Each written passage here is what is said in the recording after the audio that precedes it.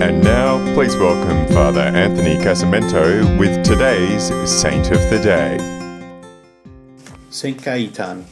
Like most of us, Saint Cajetan seemed headed for an ordinary life, first as a lawyer, then as a priest engaged in the work of the Roman Curia. His life took a characteristic turn when he joined the Oratory of Divine Love in Rome, a group devoted to piety and charity, shortly after his ordination at 36. When he was 42, he founded a hospital for incurables at Venice. At Vicenza, he joined a religious community that consisted only of men of the lowest stations of life and was roundly censured by his friends, who thought his action was a reflection on his family.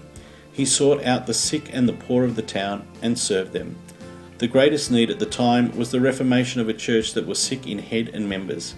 Cajetan and three friends decided that the best road to reformation lay in reviving the spirit and zeal of the clergy.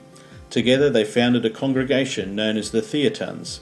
They managed to escape to Venice after their house in Rome was wrecked when Charles V's troops sacked Rome in 1527.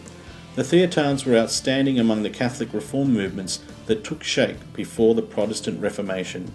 He founded a non-profit credit organisation that lent money on the security of pawned objects to the poorest in society. The purpose was to help the poor and protect them against usurers. Cajetan's little organisation ultimately became the Bank of Naples. I'm Father Anthony, and that was Saint of the Day.